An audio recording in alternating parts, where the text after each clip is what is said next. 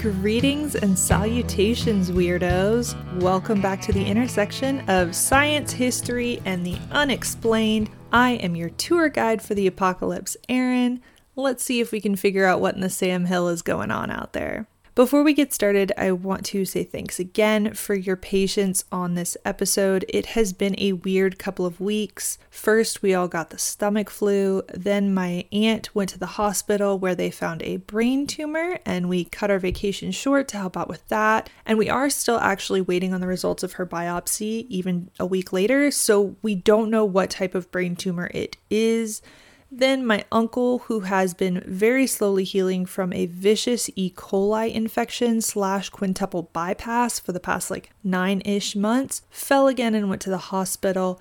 It has been a lot. Anyway, please keep the whole gang in your prayers. That would be very much appreciated. This week, we are diving into the infamous Georgia Guidestones. These have been on my list of future topics for forever, since before I even started recording, because they're actually just about an hour from where I live in Georgia. However, someone very kindly decided to blow them up the other week, so that kind of forced my hand on putting this episode together. Shout out to those very rude people, but let's get into the nitty and the gritty. The year is 1979. A stranger walks into the Elberton Granite Finishing Company on a Friday afternoon looking to buy a monument.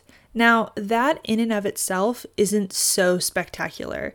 As the granite capital of the world, Elberton, Georgia sees plenty of travelers. This stranger is different because he isn't asking for a simple headstone. He's asking for a behemoth, the largest monument ever quarried in Elberton. He's asking for America's Stonehenge, the Georgia Guidestones, and this stranger is the enigmatic Robert Christian. The Georgia Guidestones were a monument to a so-called Age of Reason. 4 massive upright slabs towered over the rural Elbert County landscape, topped by a smaller capstone, with a centerpiece equal in height to the main slabs. The total height of the structure was 19'3", and as a whole it weighed 237,746 pounds, which is roughly 3 full-to-the-brim tractor-trailers. An important clue to our story is that the stone dimensions given by Mr. Christian to the builder Joe Fenley Sr. were in metric units, with the capstone being 2 meters by 3 meters by 0.5 meters thick and the main slabs being 5 meters tall. In the centerpiece was a hole through which you could always see Polaris, the North Star. There was also a slot that allowed you to view the rising sun at specific points on the slot for the equinoxes and the solstices. Supposedly, this was so post-apocalyptic survivors could re-establish both the compass and the calendar. According to a diagram markup, there was originally supposed to be a pyramidal sunstone for the Atlanta Masons atop the Guidestones, but that was going to be too expensive, so it got VE'd out, as we say in the construction industry. VE just stands for value engineering, and it means that you have to cut scope or reduce quality to meet your budget. On each edge of the capstone was a dedicatory message. Let these be guidestones to an age of reason, with each edge being written in a different ancient language. The 4 ancient languages chosen were Classical Greek, Sanskrit, Egyptian hieroglyphs, and Babylonian cuneiform. On each face of the main slabs was a list of 10 commandments, the 10 commandments of the apocalypse, if you will. These were translated into modern languages, with each face having the commandments in a different language. The modern languages chosen were English, Spanish, Russian, Mandarin Chinese, Hindi, Swahili, Arabic, and Hebrew, in an effort to cover most of the world, both in terms of population and geography. The 10 commandments read, 1. Maintain humanity under 500 million in perpetual balance with nature. 2. Guide reproduction wisely, improving fitness and diversity. 3. Unite humanity with a living new language. 4. Rule passion, faith, tradition, and all things with tempered reason. 5. Protect people and nations with fair laws and just courts. 6. Let all nations rule internally, resolving external disputes in a world court. 7. Avoid petty laws and useless officials. 8. Balance personal rights with social duties. 9. Prize truth, beauty, love, seeking harmony with the infinite. And 10. Be not a cancer on the earth, leave room for nature, leave room for nature. Generally speaking, everyone can get on board with at least one of these commandments. I, like most libertarians, enjoy number 7, avoid petty laws and useless officials. But beyond that, most of the commandments are quite globalist, and it's important to remember this was happening in the shadow of the Cold War. At this point, Mr. Christian could not have known that a group of college hockey players would end the Cold War right before the Stones were erected in March 1980. I'm kidding, of course, that's just the movie Miracle. But Mr. Christian did say this was something that he had been planning for about 20 years. So this is a man who saw communism in action for 2 decades across the globe and still thought some of this crap was a good idea. Personally, I take great issue with number 8, balance personal rights with social duties. It reminds me very much of the opinions of founding father Benjamin Rush, where you are essentially owned by the government to work for the good of the collective before yourself. Go listen to the amazing Brian McClanahan to get more information about him. But the most controversial and concerning commandments are the first 2, which are pretty clearly discussing depopulation and eugenics. Now, I'll say that Mr. Christian, both in his conversations with Alberton locals and in his writings, seems to avoid the let's pull a Chairman Mao and just start killing people approach to depopulation. In his talks with the gentle, conservative Christians of Alberton, he indicated that he felt 500 million was a good number to aim for if, say, a great flood type of tragedy happened and we were working up from nothing. In his writings, he was advocating for long-term depopulation through curbing birth rates. But it's hard to say if he truly felt that more drastic depopulation measures were necessary, but knew that others wouldn't stomach such a notion. But who was this Robert Christian fellow? Well, no one knows for sure. Robert Christian was a pseudonym that he openly used in the Alberton community as he felt that the message would be ignored if he and his fellow members of the, quote, small group of Americans who seek the age of reason were public about their identities. The one person who did know Mr. Christian's true identity was Wyatt C. Martin, the president of the Granite City Bank,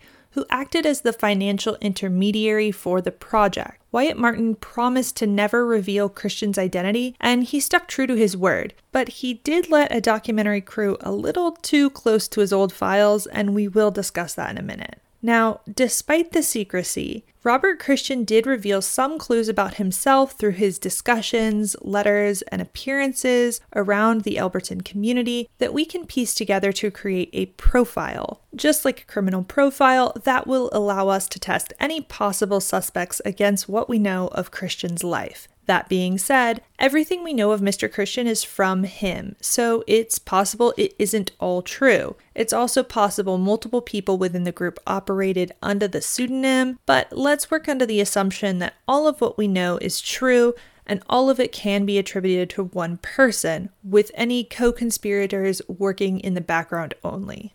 Christian was born in 1920 and remembered the Dust Bowl, which occurred in the High Plains region of the United States during the Great Depression. It was the dirty 30s, but not the kind that leads you to a Chippendale show drinking a White Claw out of a phallus-shaped straw wishing you were young enough to not hate yourself in the morning. Christian served in World War II in the Army Air Corps, where he did his basic training in the state of Georgia. He also said his great-grandmother was from Georgia. This is why he chose Georgia as the location. He was not super familiar with the state though, as he originally wanted to put the Stones in Hancock County, but was surprised when he chartered a plane out of Athens to scout locations to find that Hancock County was so heavily wooded.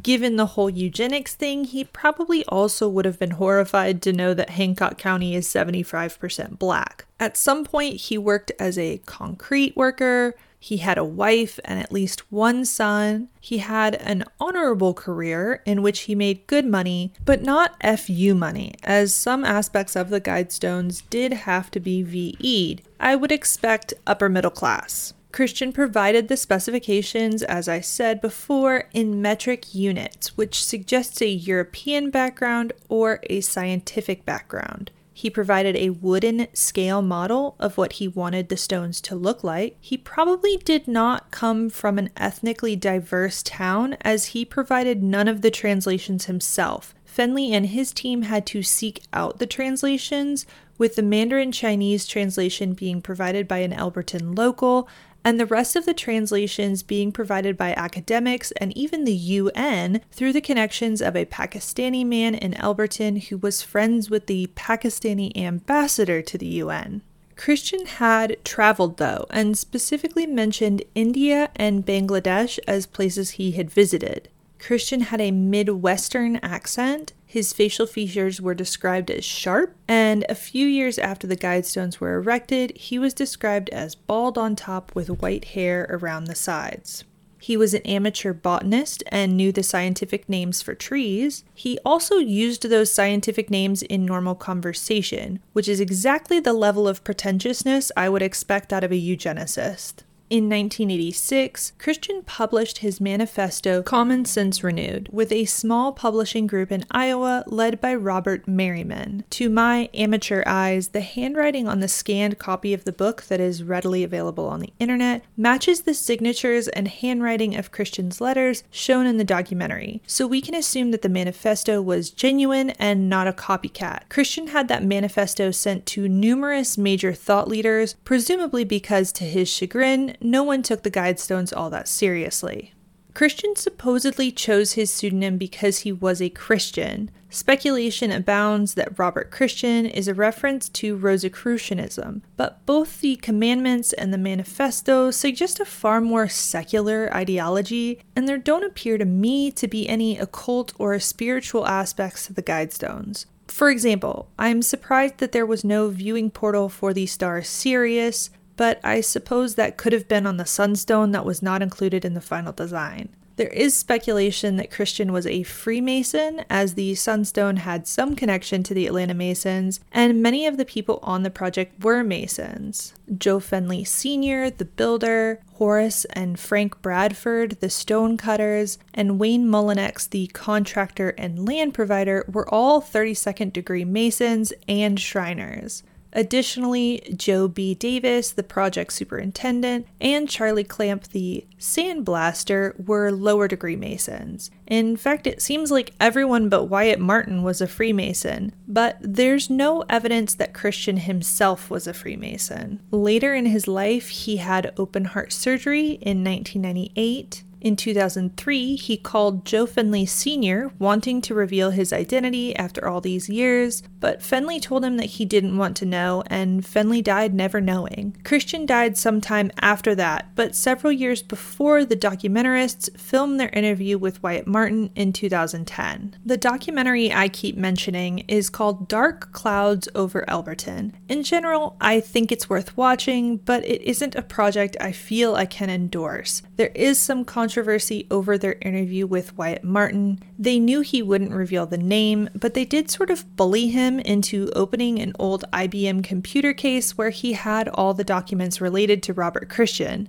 Wyatt was supposed to have destroyed all his documents as Fenley did, but he had grand intentions of writing a book, so he held onto the paperwork in case he ever sat down to it so that he would have all those dates, etc. He never did, unfortunately, because that would have been an amazing resource. Anyway, there's been an accusation by Van Smith, the man who set up the interview, that Wyatt Martin had recently had a stroke just a few weeks before filming, and that the filmmakers were taking advantage of an old, feeble man. I can't really say. The footage in the film isn't too damning, but they certainly pushed harder than I probably would have, regardless of whether Wyatt had had a stroke or not, and that's just the footage they showed. Who knows what they cut? For better or for worse, though, that pushing provided the closest thing to a smoking gun that we will probably ever have in this mystery. In that old IBM case was an envelope postmarked from Fort Dodge, Iowa, and another envelope with a return address of 730 Raywood Drive, Fort Dodge, Iowa.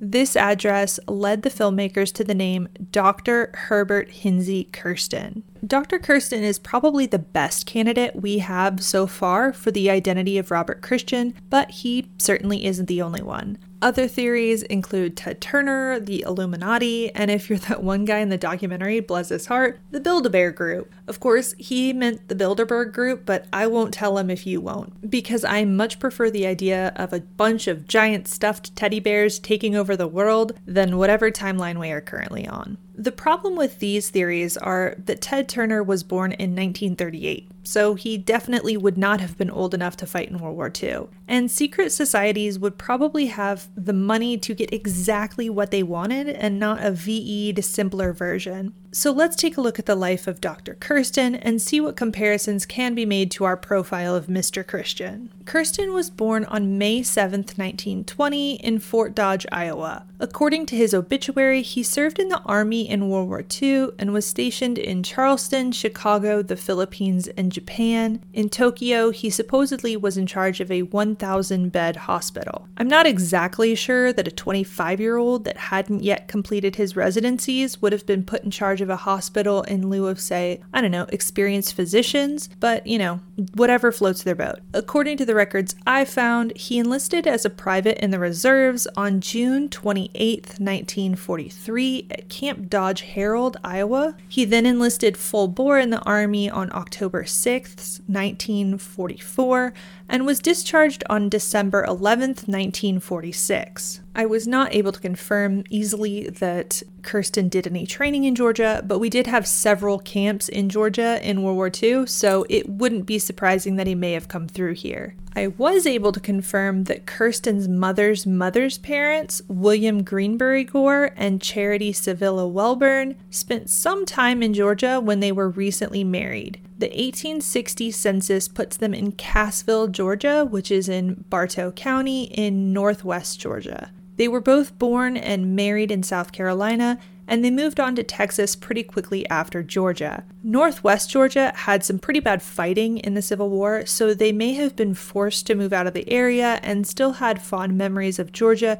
that they passed on to Kirsten through their daughter, his grandmother. Kirsten had a wife, 2 daughters, and 2 sons. He and his wife both died in 2005.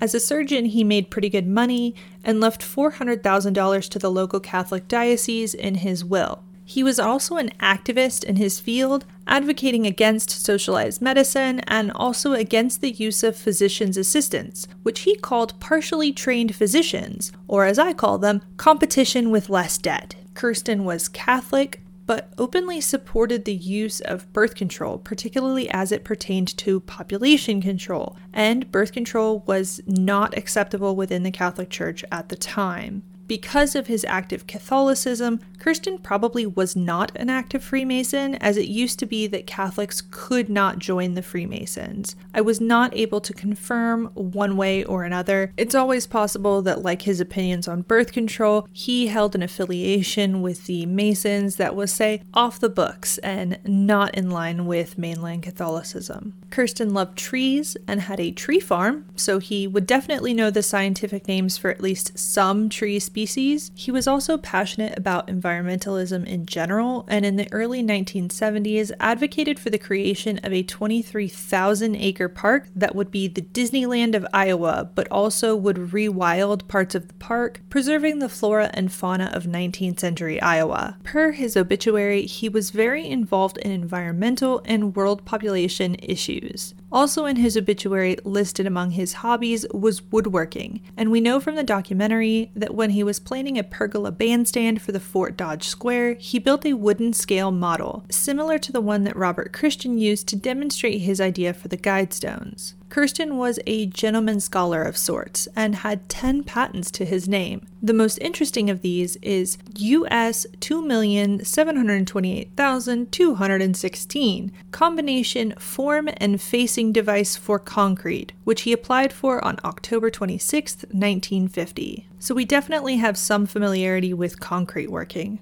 Kirsten lived at 730 Raywood Drive from before the building of the Guidestones until his death. Obviously, don't try to go there. The house has changed hands a couple of times since then, and some completely unrelated family lives there now. Kirsten knew Robert Merriman, and in the documentary, they were described as friends, not just casual acquaintances. Kirsten was a member of the Fort Dodge Country Club, where he supposedly told fellow club members that he was determined to find a scientific measurement that would prove Northern European whites to be the superior race. In a letter to the Sun-Sentinel newspaper in Fort Lauderdale, Florida, he praised famous paleoconservative Pat Buchanan, but in the same letter, he praised famous Ku Klux Klan leader David Duke.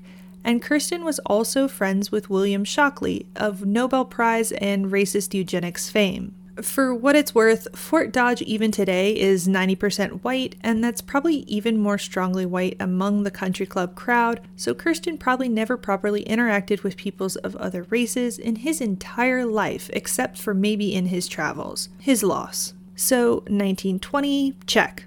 World War II, check. Great-grandmother that lived in Georgia, check. Wife, check. Son, check. Died after 2003, check. Honorable career, check. Scientific background, check. Wooden scale model, check. Background in concrete, check. Familiarity with scientific names of trees, check. Midwestern, check. Uppity country club type, check. Population control and eugenics, check. Address, check. Connection to Manifesto publisher, check. And finally, Kirsten did have white hair with thinning amounts on the top. But I can't say what his hair looked like for sure in 1982 when Hudson Cohn met him.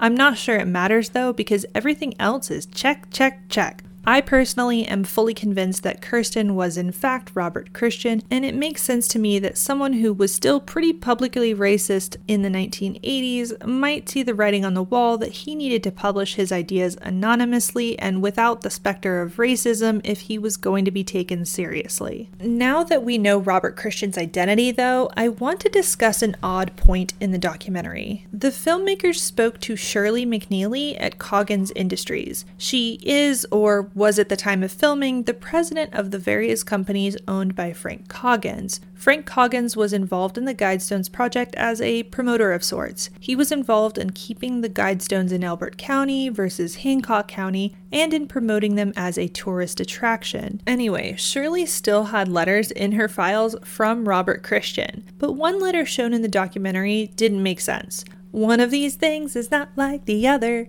First of all, it sounded like a different person other than Kirsten wrote it. Their writing style was completely different. Second of all, it's in all caps. And third of all, it's just weird. To whomever comes across this presenting, contained herein are keys that have been awaited to be placed here in proper sequencing and in proper order to announce the return and the activation of those events of prophecy that signal these events. Those who have guarded this great mystery and who have guarded the evolution of the human species itself are returning. It has begun. This monument, known as the Georgia Guidestones, shall find threads unto the revelation of its mystery in the name R.C. Christian, otherwise known unto that contingency that is responsible for the erection of this monument as Christian Rosenkreuz, 1378 to 1484. This presentation of keys upon the finding of it is to be delivered to the Elberton Star.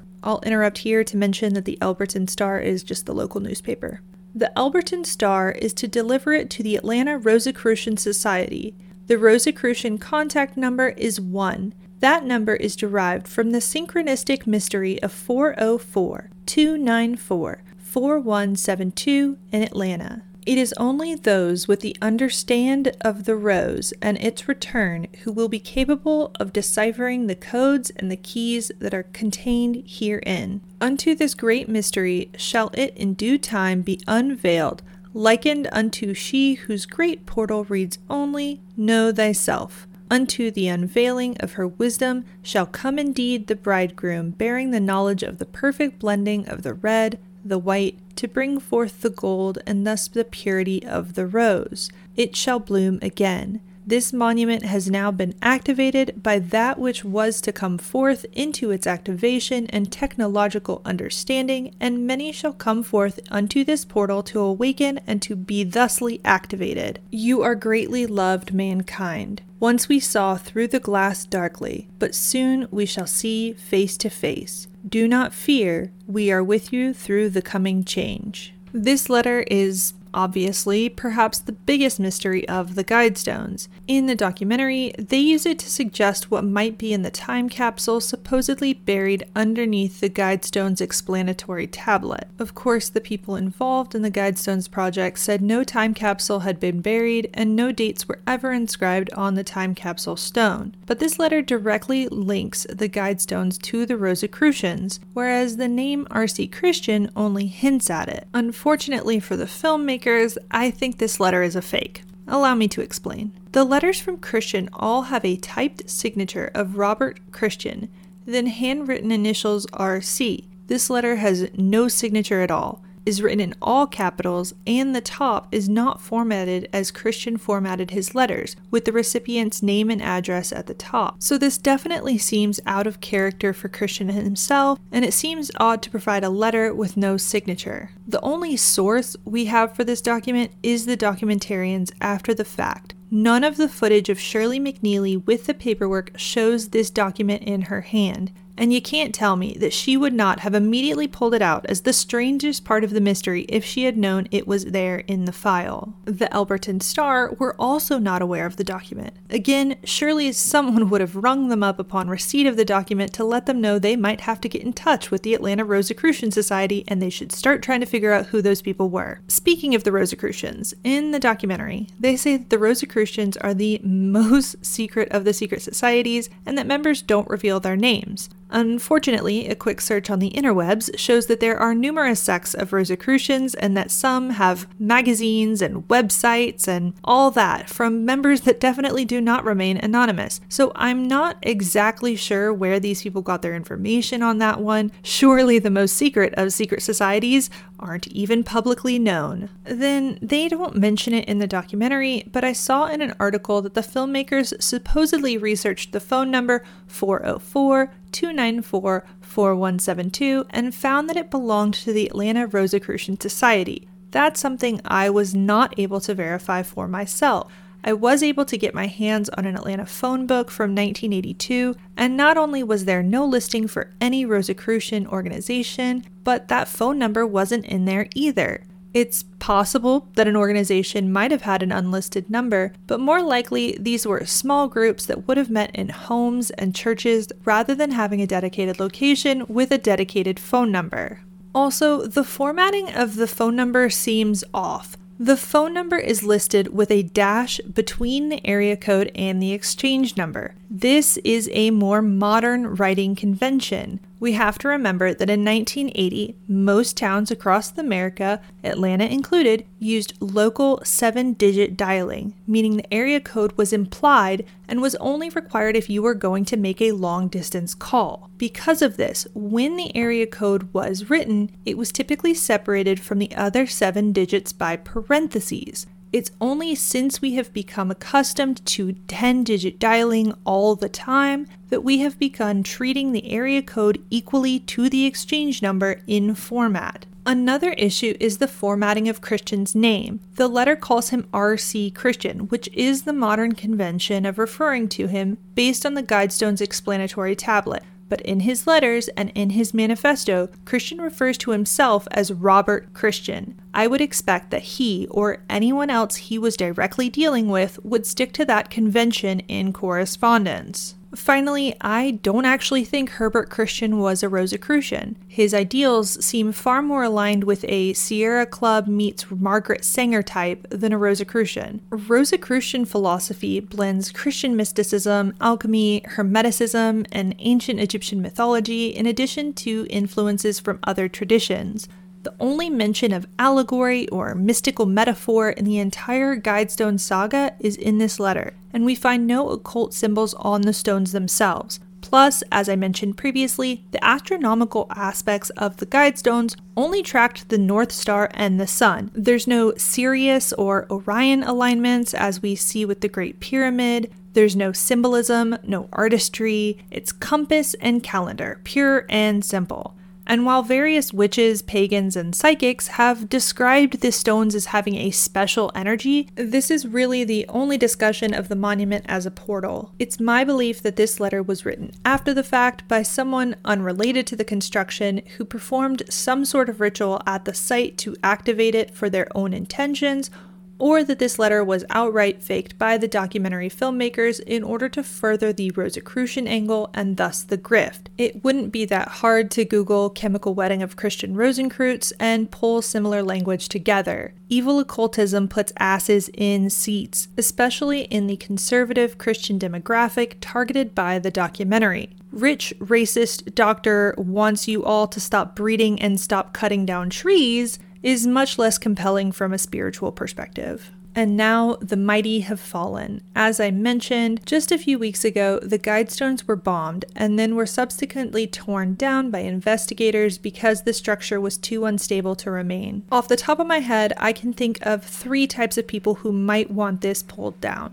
One would be conservative Christian types who think the Guidestones were from Satan. This goes along with the themes of the documentary and is consistent with most of the spray paint vandalism that the Guidestones have faced over the years. 2 would be leftists. The Guidestones haven't traditionally been targeted by leftists, but if we're going to tear down every monument or building name of a founding father that owned slaves, why not tear down the monument designed by a guy who was actively racist probably until the day he died, but at least at the time of the monument's construction in 1980. 3 would be the feds, and that could have been motivated by a few different things. It could be a standard, look at my right hand while you don't see what my left hand is doing type of distraction. It could be a false flag designed to target the conservative Christian types and take them down as a patsy. It could be so that the depopulation and eugenics agenda of the elites isn't so damn obvious, so that maybe in 10 years we don't realize just how much they've been boiling us frogs.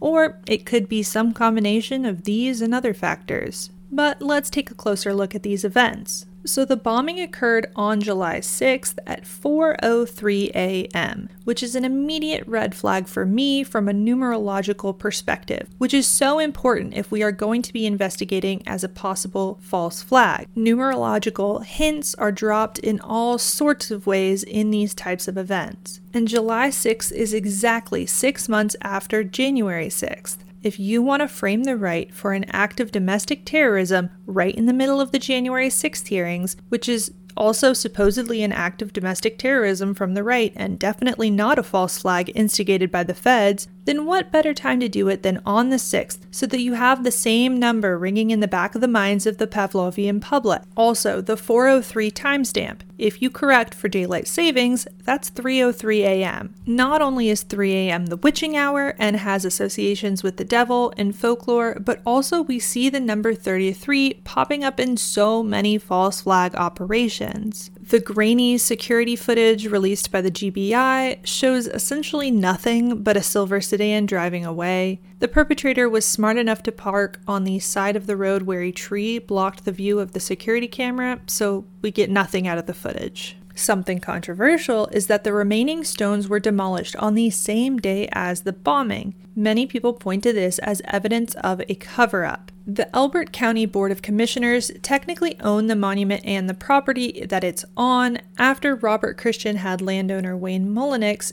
deed the property directly over to Elbert County during construction. The Board of Commissioners said they had the monument torn down at the request of the GBI, or Georgia Bureau of Investigations, for 2 reasons. 1, the GBI needed to dig around the impact crater to gather crater material as evidence, as is standard procedure in a bombing investigation, and the GBI was extremely concerned about having their guys near the monument at all, given the immense size and the amount of damage sustained in the bombing. And then 2, they were also concerned about looky-loos sneaking in for souvenirs, again given the weight and damage of the stones. My only point to this is that I don't see how you would get pristine crater material if you take down the rest of the monument on top of the crater, but in today's litigious culture, I could totally see some asshat coming in, stealing part of the monument, getting hurt or killed, and the county being sued as a result. And Elbert County, like most rural counties in America, isn't exactly flush with cash.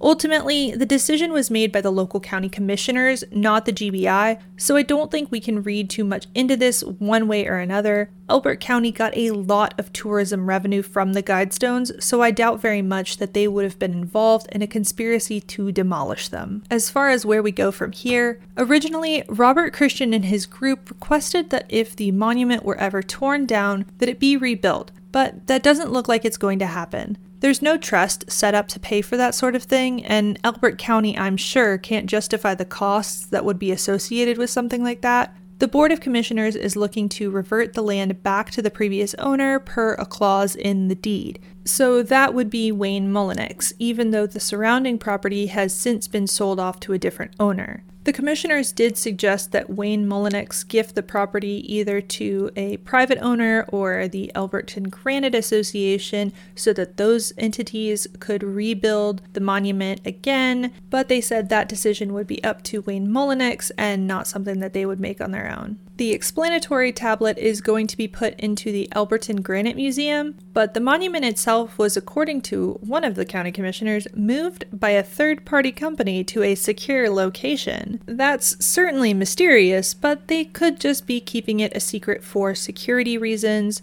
As it is, the explanatory tablet was removed because the Elbert County Sheriff's Department didn't have the manpower to provide security for the site past July 8th. As far as the time capsule goes, there doesn't appear to be one. In the documentary, both Wyatt Martin and monument caretaker Mart Clamp, who is the son of Charlie Clamp, the monument sandblaster, said that they doubt a time capsule was ever buried. Hudson Cohn, who was involved in the original construction as part of the Alberton Granite Association, recently reiterated that a time capsule was never buried, and nothing was dug up when they excavated 6 feet below the explanatory tablet. But let's get back to the question of why. As far as I am aware, before this year, no one in Georgia was actively advocating for their removal. Even the previous vandalism of Death to the New World Order was done with spray paint, not a hammer and chisel. It wasn't until Republican gubernatorial candidate Candace Taylor started campaigning on a platform of 10 executive orders that included the demolition of the Georgia Guidestones that anyone really started discussing full-stop removal of the monument. If I had to throw Jello at the wall, I would say that the bombing was a false flag done to gin up anti-right sentiment for the January 6th hearings, and that Candace Taylor is playing the Alex Jones patsy in this scenario. Not directly being blamed, but being blamed for radicalizing whoever did it. She also just recently had her house swatted, which is of course attempted murder by cop, but I don't know who did it or why. She did finish third in the primary behind establishment-backed incumbent Brian Kemp and Trump-backed former Senator David Perdue, so it's possible that the capital T they just want to kick the underdog while they're down so that they actually stay down. Before we go, I want to leave you with this request. If you're close by to Georgia, or even from far away but planning to be in the area, please go visit the people of Elbert County. They're good, lovely people with loads of Southern hospitality. The downtown is just cute as a button, and they're losing a major tourist attraction just after going through the COVID times that really hit local service industries hard. At the end of the day, the words and the idea came from Robert Christian, but the blood, sweat, and tears came from Elbert County. They found the astronomers to align the statue correctly. They found the interpreters to translate the messages into all those languages. They spent the hours creating the monument, and they spent the effort to market the monument as a roadside oddity so that you and I and everyone else even knew the monument existed. I know times are tough financially, but if you can swing it, I know they would really appreciate not being forgotten in all of this chaos. And if you're a football fan, Mecole Hardman of UGA and now the Kansas City Chiefs is from Elbert County. Fun fact, the Elbert County Stadium is made out of granite and is named the Granite Bowl. It truly is the granite capital of the world. That's going to wrap it up for this week's episode. Make sure you check out the show notes for all the links. You can also go to beacons.ai/whatsamhill to get a free sticker and show your support for the show. Until next time, may you never stop asking, what in the Sam Hill?